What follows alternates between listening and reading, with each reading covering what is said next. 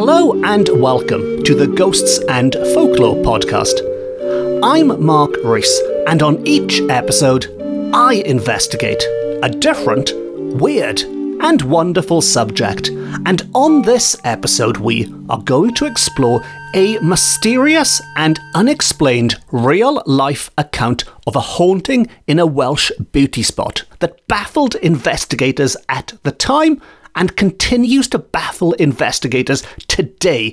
But maybe, after listening to all of the details, you, dear listener, can help solve the mystery. And so, to begin at the beginning. And these events take place in what is described as the town of St. Govan's in Pembrokeshire, and Govan's is spelt in the anglicised way, which is G-O-V-A-N, the Welsh language version being G-O-F-A-N. And when they say the town of St. Govan's, I am assuming they mean the town of Bosheston, which is next to all the St. Govan landmarks, St. Govan's Head and St. Govan's Chapel, this wonderful folklore-filled attraction perched on the cliffs overlooking the sea. But in the original text, it is referred to as the town of St. Govan's, so I will use the original text just in case I've got my geography mixed up. But we are certainly in Pembrokeshire, and it was there in the first half of the 20th century, so roughly some 100 years ago, that the inhabitants of this little town were much agitated by the pranks of a most inconsequent and noisy ghost. The worst kind of ghost. It was most inconsequent and noisy. And they were much agitated by this one in particular because it targeted the most inappropriate of houses to prank, it would appear. Because this ghost did not target the local Gothic church or the local run-down battered house on the corner. Rather, it selected the abode of one of the quietest and most respected families in the place for the scene of what are described as its exploits. A quiet, respectable family that, thanks to the appearance of this ghost, thanks to its exploits, were no longer seen as being quiet and respectable. And this terrifying haunting, as we'll discover as the episode goes on, not only aroused excitement in that neighbourhood, but for a few days attracted considerable attention from the daily press. So these events put a small, unassuming part of Pembrokeshire in the national spotlight. And I've said this before on this podcast, I'm sure I will say it again, but without this press coverage, there is a very good chance that this particular haunting and many other hauntings would have been lost to time. So it's a very good thing that they did get involved. But you do, however, have to bear in mind that some of these reports might come with a certain bias. Some newspapers, for example, might sensationalise the events just to get the headlines. Like evil spirit terrorizes community, that kind of headline might need to be taken with a pinch of salt. And at the other end of the scale, you might get the press people who just want to dismiss such nonsense as they see it. They might even belittle those involved. So it's worth bearing that in mind, but overall, I think we have to thank the journalists for recording these accounts. And no, I'm not just saying that as a journalist myself. Now, back to this case, and as grateful as I am to these journalists for recording these events, they were not, it would seem, clever enough to solve the case. And neither were the people of Pembrokeshire who looked into it. And to quote, "In spite of close investigation, no real solution of the mystery was ever arrived at. Although our narrator does point out that while no explanation was found, the larger section of the community were very sceptical about the events, and at length they dismissed the matter as a case of trickery in some shape or other. So they dismissed the affair as trickery, and this is something our narrator was very unhappy about, because they said, to quote, "This explanation, in the light of many reliable witnesses' evidence, was quite inadmissible to thoughtful minds." The idea that it was trickery was quite inadmissible to thoughtful minds. So what our narrator is telling us is, at the time, while most people were skeptical and they blamed things like trickery, nevertheless, they could not explain what this trickery was. Whereas those with more thoughtful minds, like the listeners of this podcast, I like to think, people with thoughtful minds that put a bit more effort into it, they would be more open-minded and they might come up with other suggestions. Of course, that's not to say you would believe it. You might still very well be skeptical. But nevertheless, to dismiss it as trickery without tackling the evidence first, as far as the narrator of these events is concerned, that would be the wrong thing to do because things just don't add up. And I'm sure at this point you are thinking, well, what is this evidence? Because it wasn't just one person who thought they saw or heard something, or two people, but, to quote, many reliable witnesses seem to suggest it was not trickery, but paranormal. And the first report to cover the events published in a local paper went like this. Great excitement has been caused at St. Govan's during the past week, owing to the alleged appearance in the principal street of a ghost. It has taken its abode, so the story goes, in the house of Mr. Moore, from which in the early hours of Sunday morning, loud metallic clanks would be heard, which you might be thinking sounds like good old-fashioned poltergeist activity. Metallic clanks could be heard in the house of Mr. Moore, and as a result, those with an interest in such things decided to investigate and to continue. A Mr. A.B. Rose and others at once proceeded to investigate, and it was found that a bed in one of the rooms was rocking violently, and in doing so came in contact with the wall, causing the sounds which had been heard. So they discovered a bed rocking violently against the wall, and on the one hand this was good news because they'd solved the puzzle of the metallic clanking sound. It was being caused by this bed rocking violently against the wall. On the other hand, the bad news is they'd discovered an even bigger problem. They'd discovered a bed rocking violently against the wall, seemingly by itself. This had now moved beyond simply being some strange paranormal sounds, and further investigations failed to reveal the cause of the rocking. The bed was in contact with nothing but the floor, and nothing could be found to indicate in any way that the rocking was caused by anything natural. So while it's a bit vague on details, I don't know exactly how they checked it. I assume they did a little bit more than just lifting up the covers to make sure there was no one hiding under the bed and rocking it or anything. But they were convinced there was nothing natural causing it. And as regular listeners will know, if there's nothing natural causing it, well, could it be something supernatural causing it? Well, that certainly seems to be the suggestion, and it is curious, the report says, that the phenomenon always takes place at about 7 in the morning and at the same hour in the evening. So this violent metallic banging and clanging has regular hours. It likes 7 in the morning, it likes 7 in the evening, and it has certainly been continuing for several days. It's a bit difficult to pinpoint exactly how many days, but we are told it started on Sunday, on the Lord's Day. It must have gone on for a few more days for them to notice it was 7 each day, but however many days it went on for, several attempts had been made to solve the mystery. But up to now, up to the time of writing this particular report I'm quoting from, up to now, nothing has been deduced from the observations made. The street opposite the house has been thronged all day, and the aid of the police has had to be called to remove the crowd of sightseers. And this is, again, something I've spoken about and written about many a time now, where in the good old days, certainly in the Victorian times, going into the Edwardian times, if a house was supposedly haunted, it would attract many people, potentially hundreds of people, to gather outside. It would be like a festival atmosphere out there, people standing around all through the night, hoping to catch a glimpse of the ghost.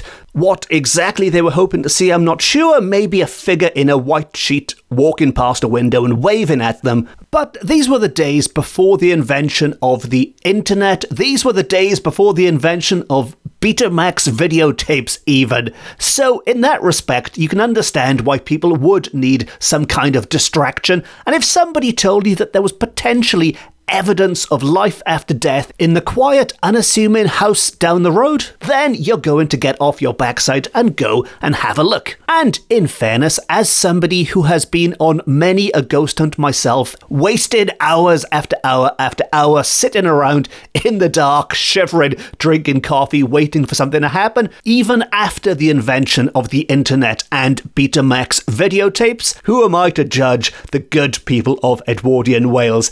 And while I joked just then about them expecting to see a ghost maybe walking past a window and giving them a wave, while they didn't see such phenomena, they did hear phenomena. They did hear something, because those metallic sounds, or metallic clanking as it's referred to, was so loud that it could be heard many yards away from the house down the street. So those people who'd gathered outside, they were in some way experiencing the phenomena, even if they weren't granted access into the house, and even if they didn't see a full-bodied apparition floating by. And to continue, and though the noises and disturbance continued each morning for several days afterwards, they were never again as loud and insistent as on that Sunday. So the bed continued violently banging, but slightly less violently than its peak on the Sunday, and various persons, we are told, bent on investigation of a more or less scientific order, soon discovered that by establishing a code of rappings they could communicate with the disturbing agent, and accordingly each morning visitors arriving at the unconventional hour of 6:30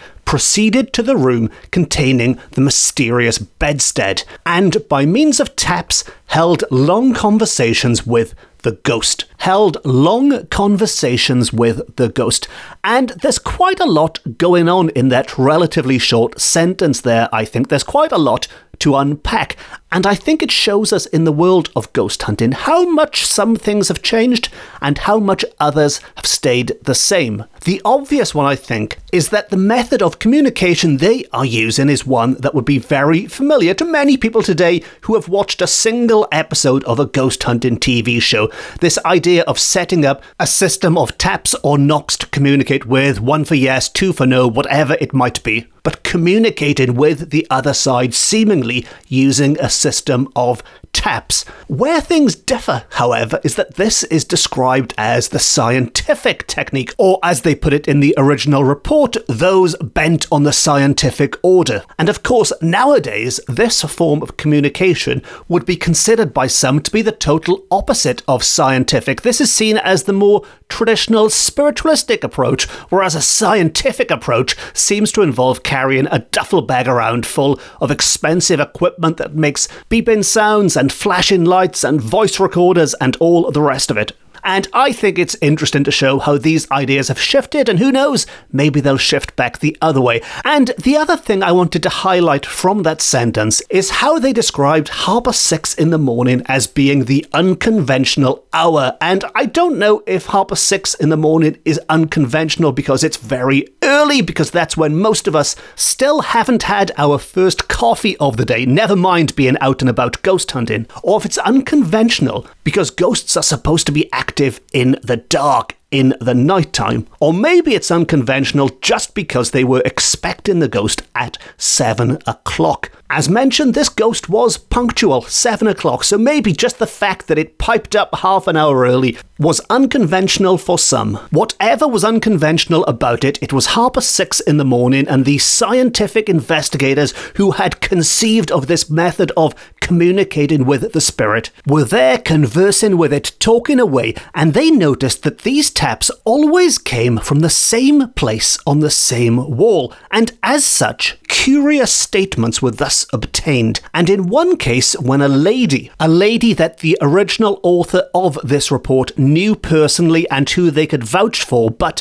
they chose not to name, when that lady was the interviewer, and by interviewer they mean that lady was the person shouting out these questions into an empty room, some assertions made to her, and by assertions made to her, this means the responses that she had from what they assumed to be a ghost in reply to her questions. So some assertions made to her were quite extraordinary in correctness, containing, as they did, information known to no one else in the town or district. And this means the ghost, it would appear, was knowledgeable about things no local would have any knowledge about. On the other hand, they say, it does not seem as if anything new or interesting was imparted to anybody, which is one heck of a put down for a ghost, isn't it? It's making the effort to communicate with us from the afterlife, but it just wasn't interesting. And those suspicious, scientifically minded investigators believed that the answers to the questions in most cases seemed evidently framed to suit preconceived ideas in the listener's mind. That's the scientific investigator speaking there, isn't it? These answers were conceived, they were framed to suit preconceived ideas in the listener's mind. And the killer blow, as it were, that came from the skeptical side of the argument to try and disprove this mystery is that however impressive at the moment, however impressive these communications were at the time, the statements, when repeated, certainly sounded most vague and unconvincing, except in the one instance referred to. So not only was this ghost boring, as it were, but it's also very vague in its answers, and on the one occasion where it does get something quite impressively right, if you were to ask a random person on the street the same set of questions, the law of averages suggests that they too would also hit the nail on the head at least once, if not more than once. Maybe this ghost is actually below average in the questions it gets correct. So the result was that both sides had what they thought was a strong argument. On the one hand, as boring as they might be, the messages were all factually correct, and the ghost did appear to be very well travelled and very knowledgeable, and knew things, knew information that the average person in Pembrokeshire, or this part of Pembrokeshire at the time, might not necessarily know. On the other hand, they were so vague that the skeptically minded were not particularly convinced, and if I was going to play devil's advocate, and I am going to play devil's advocate, you might expect a little vagueness when somebody is communicating with taps and knocks. They are effectively using a form of communication that is more limited than Morse code, say. There is very little nuance in a tapping sound. So it's not the easiest way to communicate, and if indeed ghosts do exist, and if indeed they are trying to communicate with us using a system of tapping sounds, it could be an incredibly difficult thing to do. Maybe it's not as easy for them to just tap the desk like I can do right now. Maybe it takes a lot of effort. Maybe they are over there on the other side right now, turning red in the face, using every muscle in their body, assuming they have bodies, that is. But either way, if they have bodies or not, they could be really straining just to send a single tap. So maybe it's a little bit unfair to expect them to start tapping out romantic poetry, say, or some Shakespearean sonnets. But anyway, that's enough devil's advocate, and let's move on to what I think is possibly the most important line in the original narrator's report of this case, because they rather boldly nail their colours to the mast, as it were, with this statement, and they claim that the knocks and rappings were in themselves absolutely genuine and produced by some supernormal means. This cannot be doubted.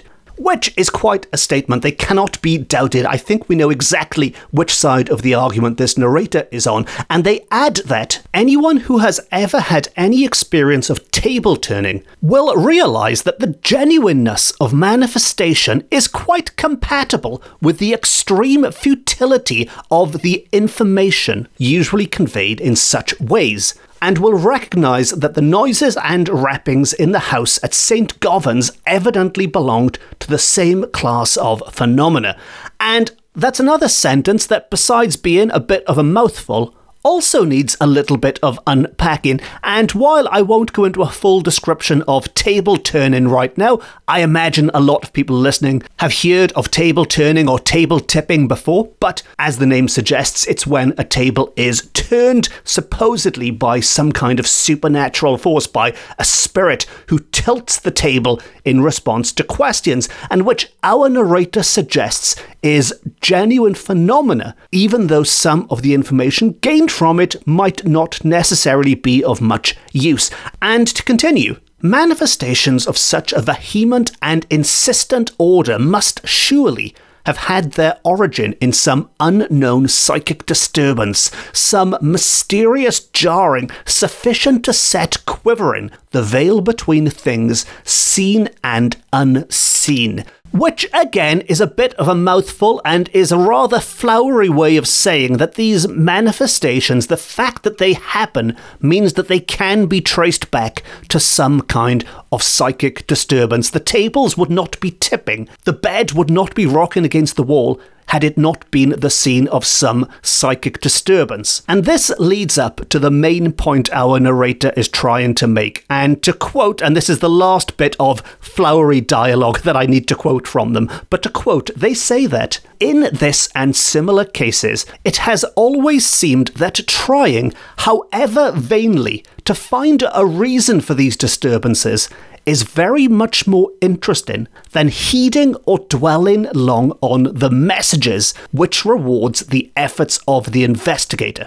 So what they mean by that is, it's not the messages that the spirits are sending us that is interesting. What's interesting is the fact that they are communicating with us regardless. They could be sending us absolute gibberish. It's the fact that they are communicating that is interesting. Or to put it another way, it's the messenger that's important, not the message itself. And to continue, for if indeed spirits are responsible for the replies to our questions, they seem only too often to belong to that lying, and lying is in inverted commas here, that lying class with whom it is certainly best to avoid dealings. So what they're saying with that last bit there is that even if we could make sense of these messages, they aren't to be trusted. They are, or they could well be, literally liars. They could be lying according to our narrator. And maybe, and I'm just thinking aloud here, but maybe this goes back to the idea that spirits are seen as being evil, spirits are seen as being demonic by some,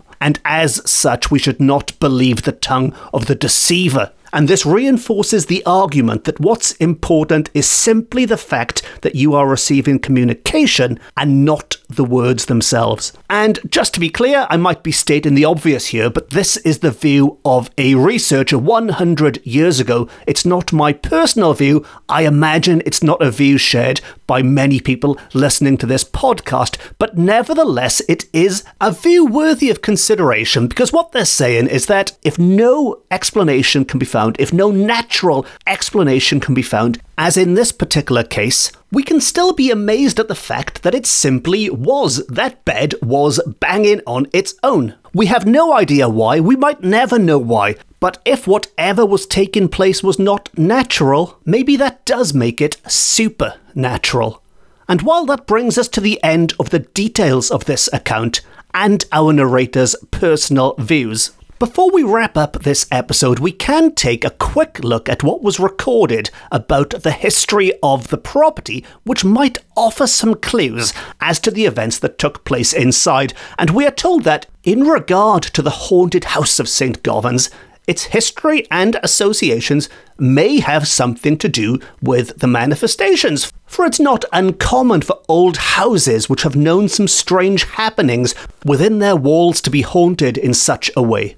And this particular habitation of most unobtrusive and un-ghost-like aspect, we're going back to the start of this episode where the property was described as being very unghostly, it was very unspooky. This was not a spooky house, it was most unobtrusive and un-ghost-like. But it was a place of some antiquity, and for many years it was used as a bank, and long before that it was an inn. And as regular listeners will know, pubs and inns are great places to be haunted, and as our narrator tells us, surely a ghost was ever a necessary appurtenance to every respectable inn of the golden days. And I would add to that, not just the golden days anymore. A ghost is a necessary ingredient in any pub pub and inn today. But back to this one, and sadly, no authentic tale or legend remains to connect those times with the present. So despite being a house with an interesting past, it was a bank, it was a pub, it surely had a ghost, they were unable to find any accounts of a haunting in that building when it was a bank, when it was a pub, when it was anything. There was nothing before these events. And that is pretty much where the case was closed. And to wrap up this investigation and this episode, the haunting eventually fizzled out on its own, and we are told that its noisy demonstrations daily became less, like a ghost that was running out of power. And as the ghost's power waned, so public interest waned with it, and no definite result was obtained by any of the investigators, scientific or otherwise. The subject, after forming for several weeks a sort of conversational bone of contention between skeptics and believers, which is a nice way of saying after weeks and weeks of skeptics and believers being at each other's throats about what was going on in this house, the haunting itself shared at last the fate of such abnormal topics and died a natural death, which I think is a great way of wrapping up a ghost story that just fizzled out without coming to any definite conclusion. It just died a natural death. And this podcast is about to do the same, because it's time for this episode to die a natural death. And on that rather fatalistic note, so ends another episode of the Ghosts and Folklore podcast. If you enjoyed this episode and you haven't already, please consider hitting the subscribe button. And if you really enjoyed it, you can support the podcast by treating me to a coffee or picking up some merchandise from my website, or just leaving a nice review or rating. If you'd like more Ghosts and Folklore, you can follow me on social media. And as well as this podcast, I've written a number of books about similar weird and wonderful subjects, which are available from all good bookshops offline and on. And again, you can find a full list of those books on my website. All of which just leaves me to say thank you very much for listening. Diolch and fawr iawn am wrando. I've been Mark Rees. This has been my Ghosts and Folklore podcast, beaming to you from Wales to the world. And remember, whatever your personal views are on this case, if you're a skeptic who thinks it's all a load of rubbish, if you're a true believer who thinks that banging bed was clear evidence of life after death, it doesn't matter either way. If you're a skeptic, if you're a believer, if you're a scientist, if you're a lion tamer, as long as you're doing what you enjoy doing, nothing else matters. To accidentally quote Metallica there, which is not how I planned on ending this episode, but just get out there and enjoy yourselves. And never care for what they do, and never care for what they know. Until next time, Nostar.